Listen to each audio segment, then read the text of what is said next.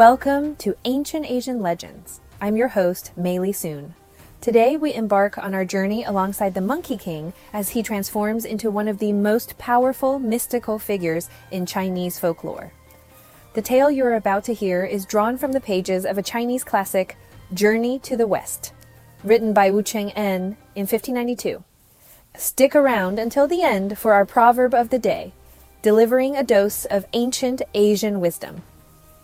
Without further ado, let's dive into today's story titled The Marvelous Birth of the Monkey King.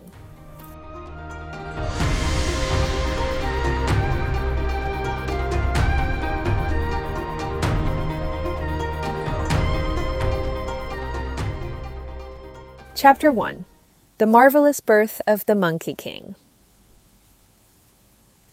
Once upon a time, in a land far, far away, there was a magical mountain called Hua Guoshan, Mountain of Flowers and Fruits.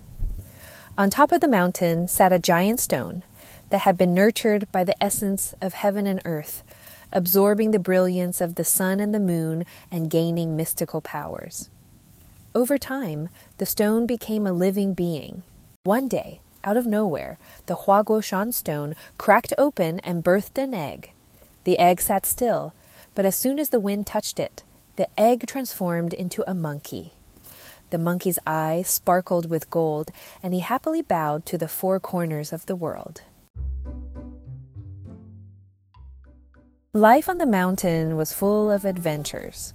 The monkey would drink fresh water from the mountain streams when he was thirsty and munch on delicious fruits when he was hungry.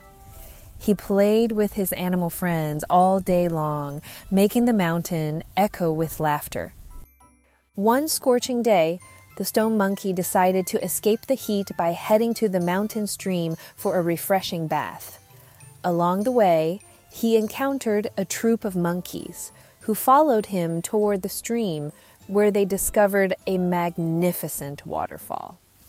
The monkeys cried out, "Whoever is brave enough to venture behind the waterfall will be our king." The mischievous stone monkey, sporting a sly grin, eagerly volunteered, "I'll do it." With closed eyes, the stone monkey jumped into the waterfall. To his surprise, he didn't land on water. He now stood on a solid bridge of rocks.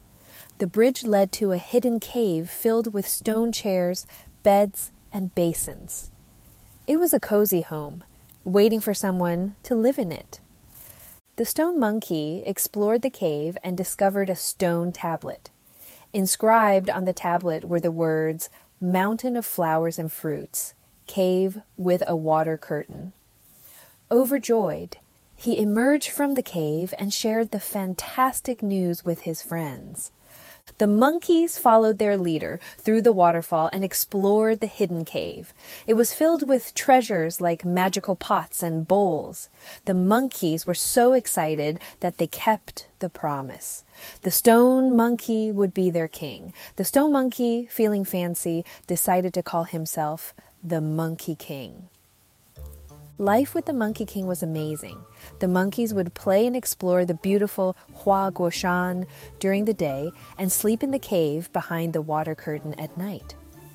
Time passed quickly. Months became years. Years became decades, and decades became centuries. Soon, 500 years of fun had passed. The Monkey King grew restless. He began to think about the future and the inevitable reality of growing old. The Monkey King began to question if there was more to life than fun and play. He grew despondent and felt as if his life might pass without him learning the answers to his questions. As the Monkey King reached the depths of his despair, a gibbon monkey appeared before him and shared a secret with the Monkey King. To live forever, one must wander to the ends of the earth, travel to distant corners of the sea, and visit the Buddha, the fairies, and the gods. Inspired and determined, the Monkey King decided to set off on an illuminating journey. The next day, the monkeys built a raft for the Monkey King and packed some tasty wild fruits for his travels. With a cheerful goodbye, the Monkey King set sail alone toward the vast ocean, ready for new adventures and spiritual discoveries. One day, he approached a mountain even higher than Hua Guoshan. He came upon a young woodcutter who told him it was called Mountain of the Spiritual Inch, the home of a divine being known as Bodhi Patriarch. The Monkey King traveled the last 8 miles of his journey toward the mountain. At the foot of the mountain lay a cave, its entrance marked by a slanting moon and 3 stars.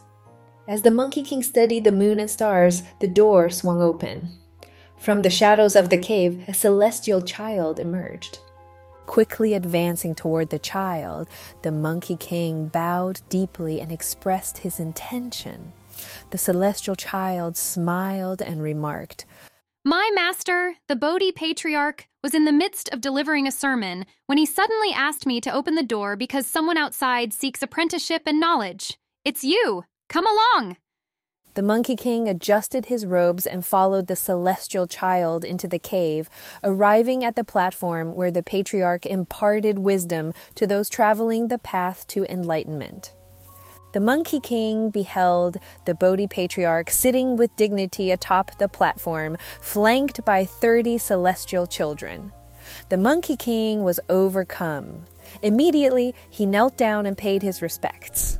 The patriarch asked the Monkey King about his purpose. Upon hearing the Monkey King's desire to seek the way of the immortals, the Bodhi Patriarch was pleased and gave the king the name Wukong. Little did Wukong know that this fateful encounter with the Bodhi Patriarch was just the beginning of his spiritual journey. What hidden truths lie in the sacred teachings of Mountain of the Spiritual Inch? What challenges and revelations await our Monkey King on his quest for immortality? Stay tuned for the next thrilling chapter in Wukong's extraordinary odyssey.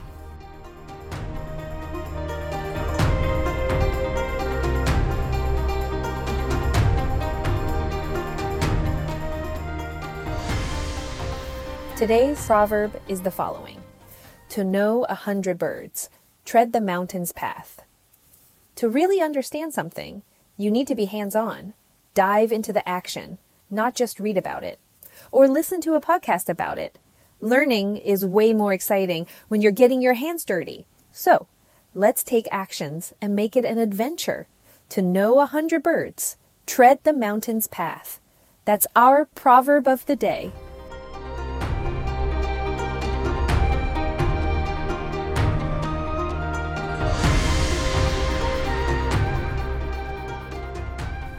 And that wraps up today's episode of Ancient Asian Legends. The original story, Journey to the West, was written by Wu Cheng-en in 1592.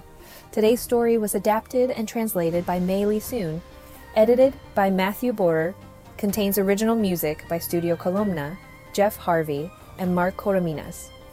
If you enjoyed the journey with Wukong, share the podcast with those who might appreciate it. Find us on social media to get a refresher of Proverb of the Day. Follow us for more adventures. And until next time on Ancient Asian Legends, take care and stay enchanted.